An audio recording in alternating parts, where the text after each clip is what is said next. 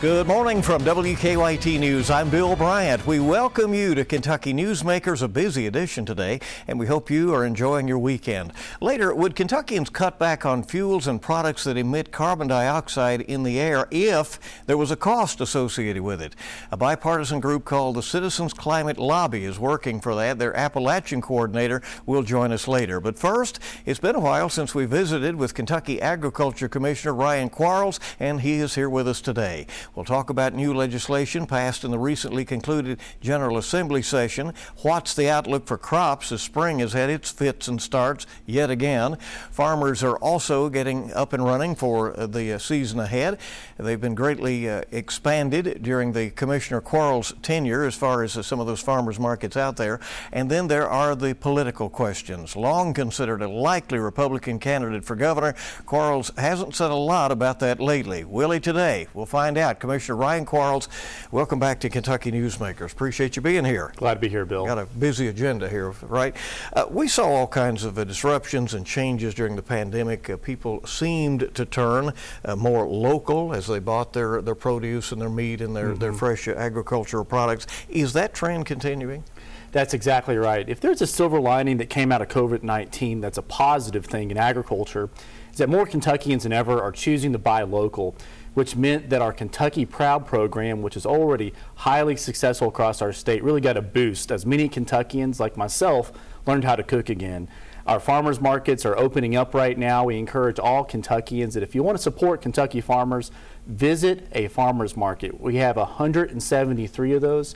And we have a lot of programs that help promote not just delicious food, but also the experience of farmers markets. It's family friendly. A lot of times there's music and other group activities. But that's a great way to help support local agriculture and support your local taste buds. So would you say that the farmers markets have completely recovered from any downturn they had during the pandemic? Well, in fact, I don't think there was ever a downturn. That we saw Kentucky Proud sales actually increase as restaurants were unfairly shut down.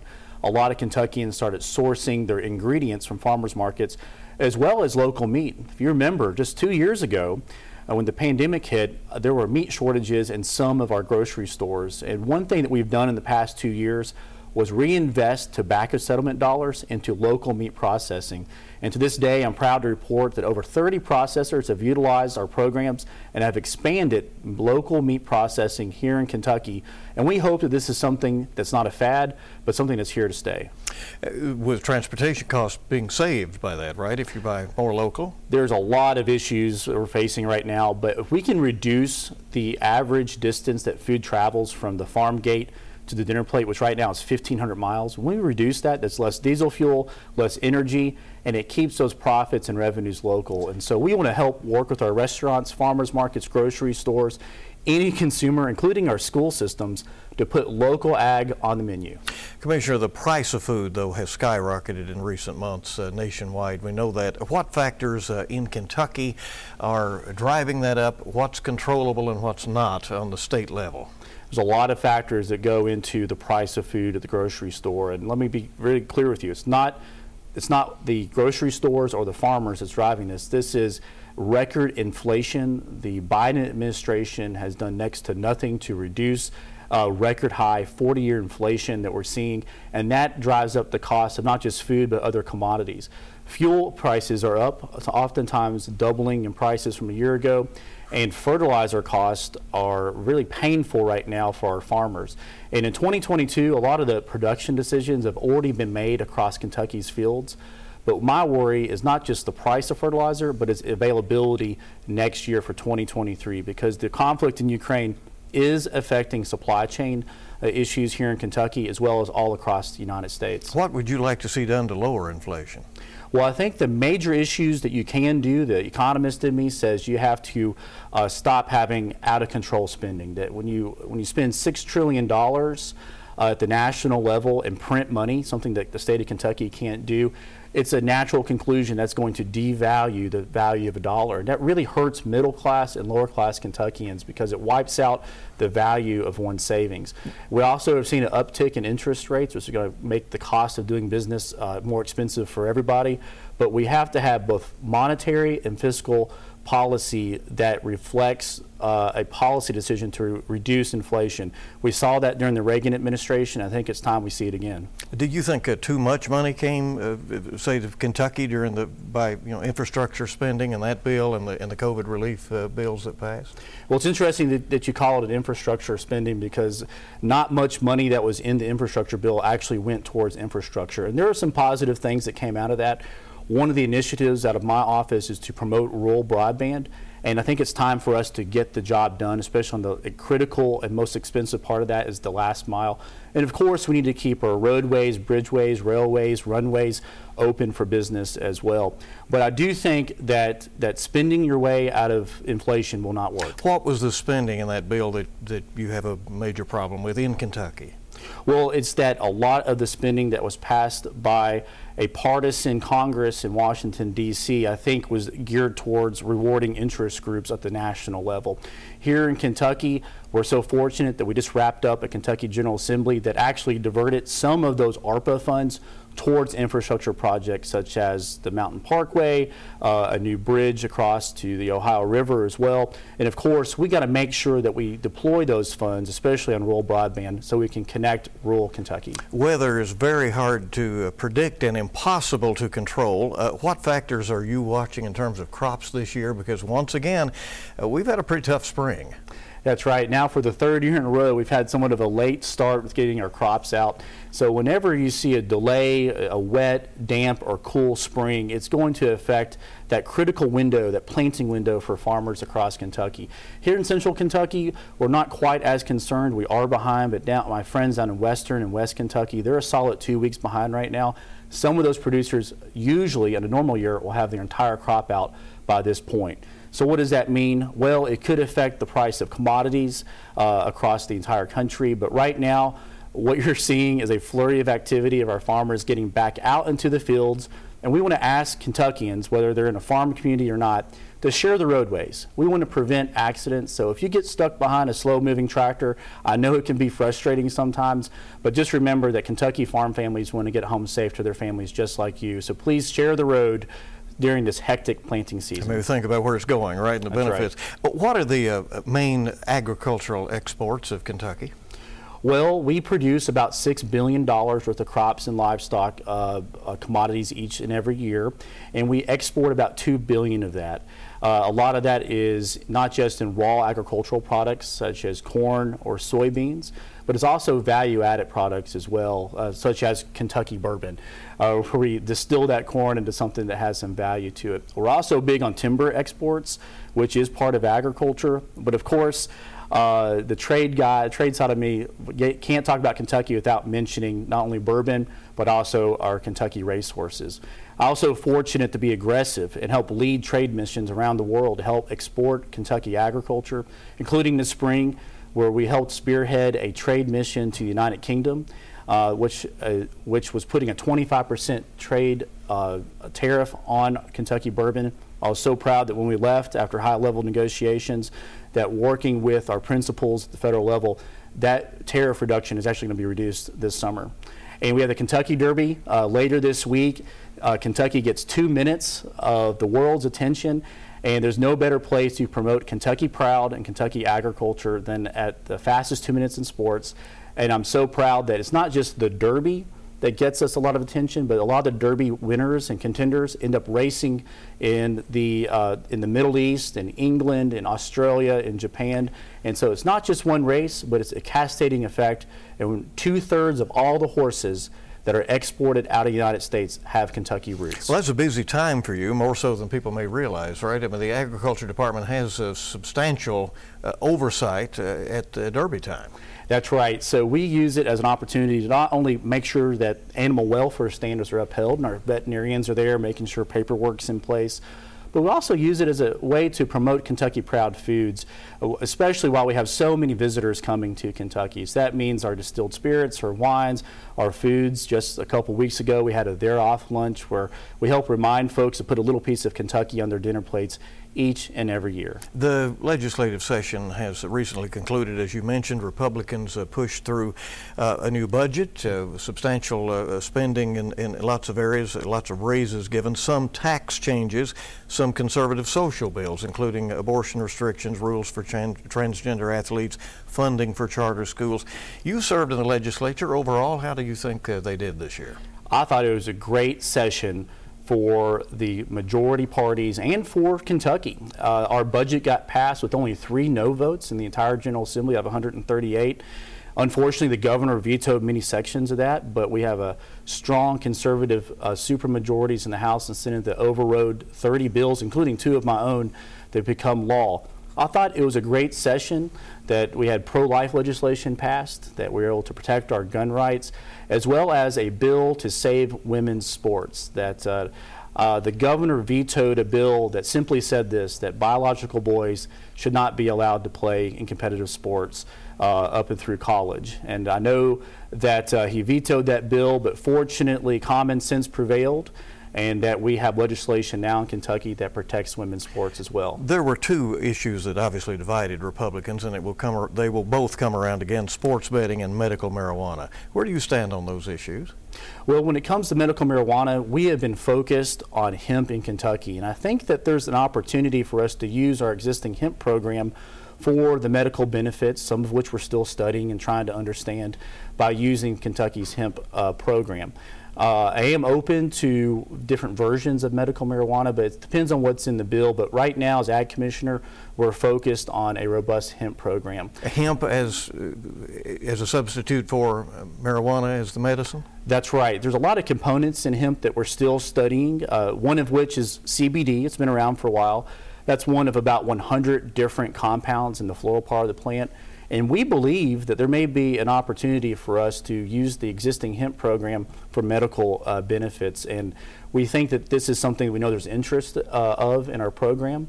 But we also need to be realistic that if Kentucky wants to join other states, we got to have the legislative support as well to make that happen. And I think using hemp might be a logical way to do that. Sports betting. The state senator who represents your area wants it, Damon Thayer, the Republican majority leader, but they couldn't muster the votes in the Senate. That's right. The version of it passed the House. On the Senate side, there weren't enough votes to get it across the finish line. I think that Kentucky needs to be realistic about what a lot of Kentuckians already do.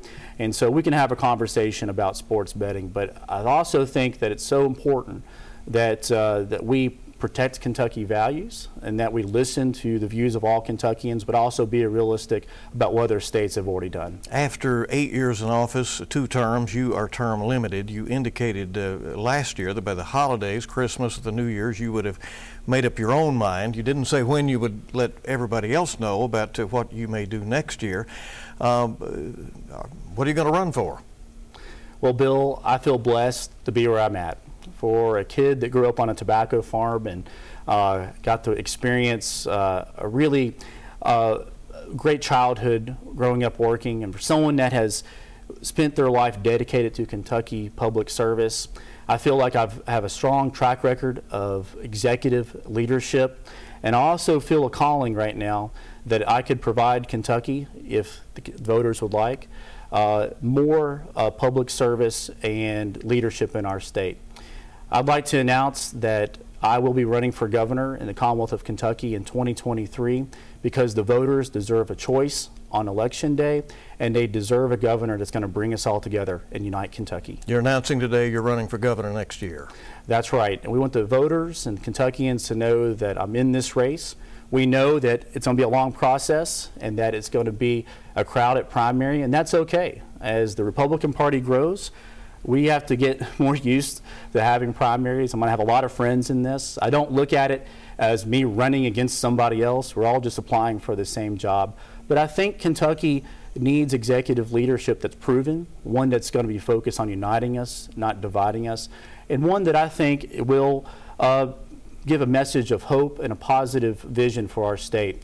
And so I'd like Kentuckians to join me on June 1st in my home county, in Scott County, for a formal announcement where we will set forth a vision for the Commonwealth of Kentucky. And you'll be rolling out your campaign a little bit ahead of that, as I understand it. You're traveling, right? We are, well, that's part of the job, and we will continue to do the job of Agriculture Commissioner across our state, but also begin that conversation about the governor's race in 2023.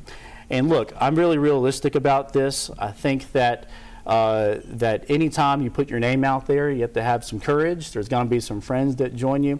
But I look forward for a positive message, one that is a clean race and one that's focused on the issues. Can the Republicans defeat the Democratic Governor Andy Beshear, who has a positive approval rating? It shows up around 60% in some polling. Oh, I think so. There's an undercurrent across Kentucky right now of people who are dissatisfied. There's a lot of folks that I've talked to on a daily basis across our state that are eager for someone to step up to the plate. They're eager for there to be a choice on Election Day. And I think that that Andy Beshear is vulnerable across for re-election. And I think it's all about making sure that we mobilize the voters and give them a choice on Election Day. I look forward to that. Commissioner, thanks for coming by and the big news that you've dropped here. We appreciate you coming. Thank you so much. We'll be back on WKYT's Kentucky Newsmakers in just a moment, and we'll talk about climate change, how it might be possible for Kentuckians to impact that. We're back in a moment.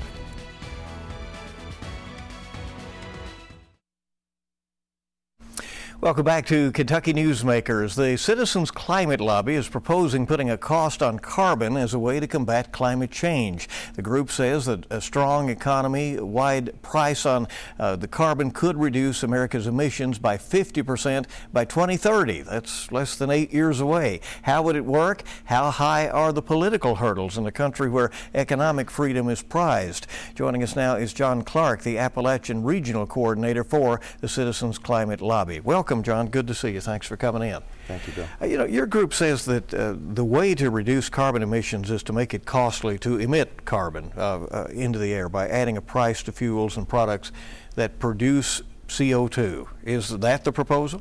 Absolutely. Yeah, we see climate change and global warming as kind of a market failure.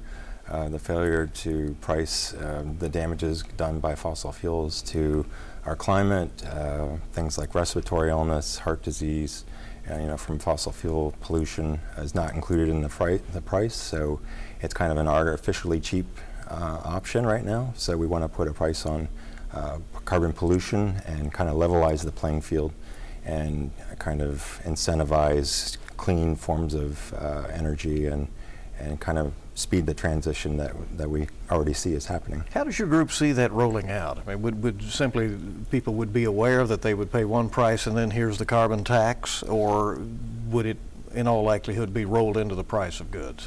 So it would be rolled into the price of goods. It would be put on the price of fossil fuels at the source. So at the well, the mine head, or the port of entry where they're imported into our economy. So that would make sure that emissions reductions would be covered nationwide over almost our entire economy, rather than just putting it at the pump kind of thing. So to be clear, by design, people would pay higher prices. Absolutely, yeah. And that's where the second most important part of this whole thing is the dividend that would be returned. We don't want to address climate change on the backs of low and middle income earners, so we want to return that revenue back to households equally. It's a way to incentivize people to reduce their own carbon footprint and keep more of that dividend check. How do you see that working? So we have studies done that about 2/3 of people would actually come out a little bit ahead in their dividend check, because a lot of people's carbon footprints aren't that heavy.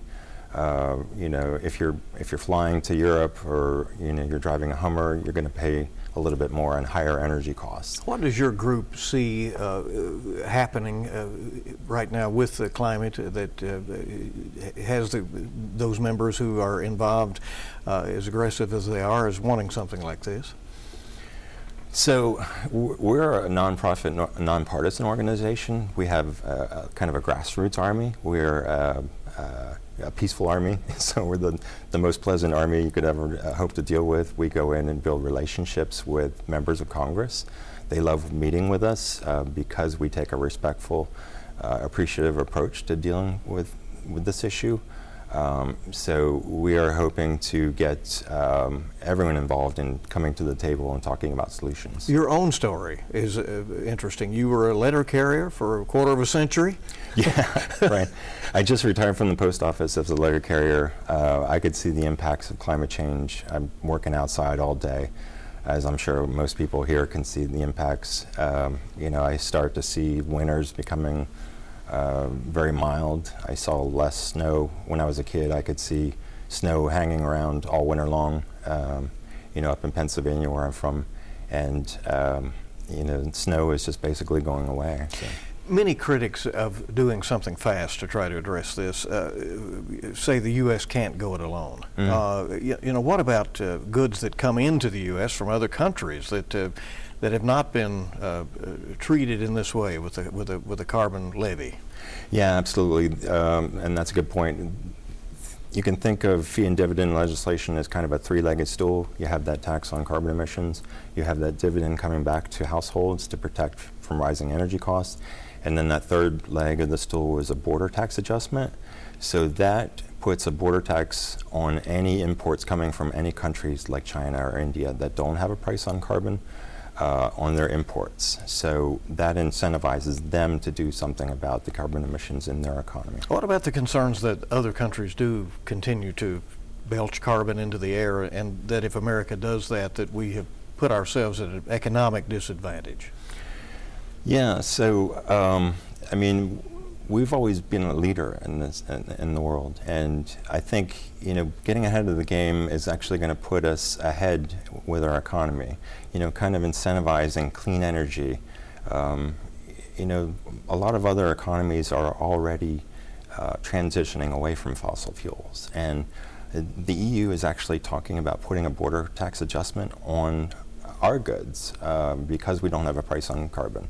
They pay about euros per ton right now. So American manufacturers will be paying the EU's carbon tax.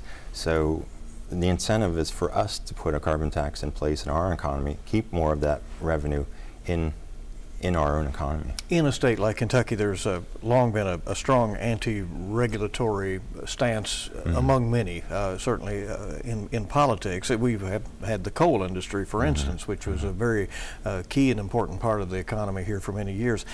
Isn't the political lift heavy unless you can point to the benefits and point those out to lawmakers and the public? Absolutely. We actually have 96 co-sponsors of the Energy Innovation and Carbon Dividend Act. They're all Democrats. We want a bipartisan bill. We absolutely need communities like coal communities in Kentucky to come to the table and talk about climate solutions, because this issue is being addressed by outside entities. Things like clean energy mandates, or divestments from fossil fuels, or even bans on coal being exported. These things are all happening now, and it's not beneficial to coal communities. Do you think, your group has said that there could be a ripple effect in the economy in a positive way if we head down this path? Yeah, absolutely. The dividend check would act like an economic stimulus, basically.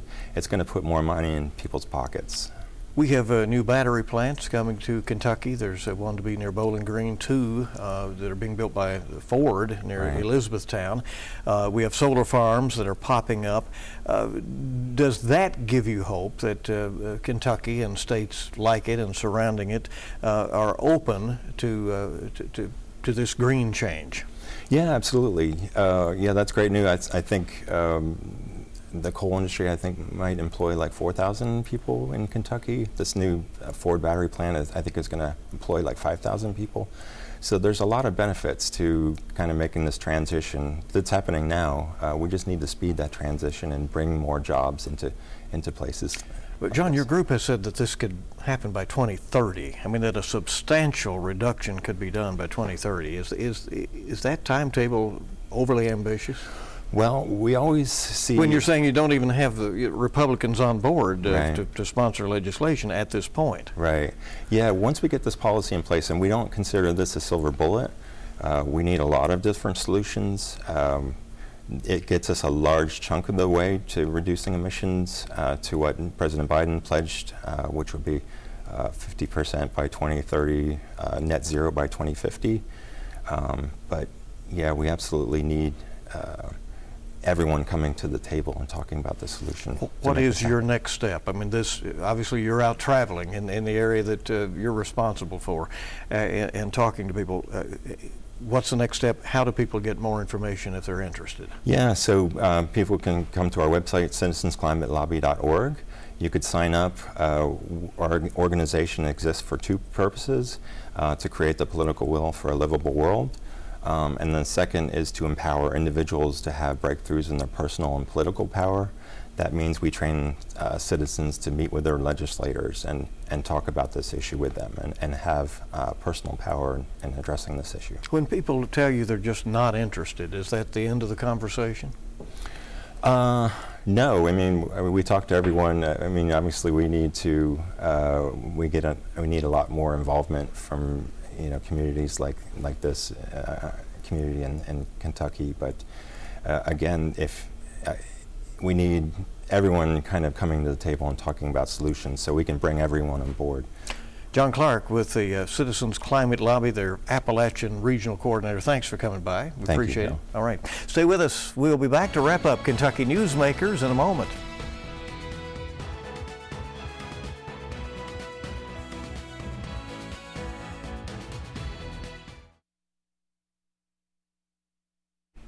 We do want to thank you for joining us for this edition of Kentucky Newsmakers. Join us for the latest news throughout the day on WKYT and the CW Lexington.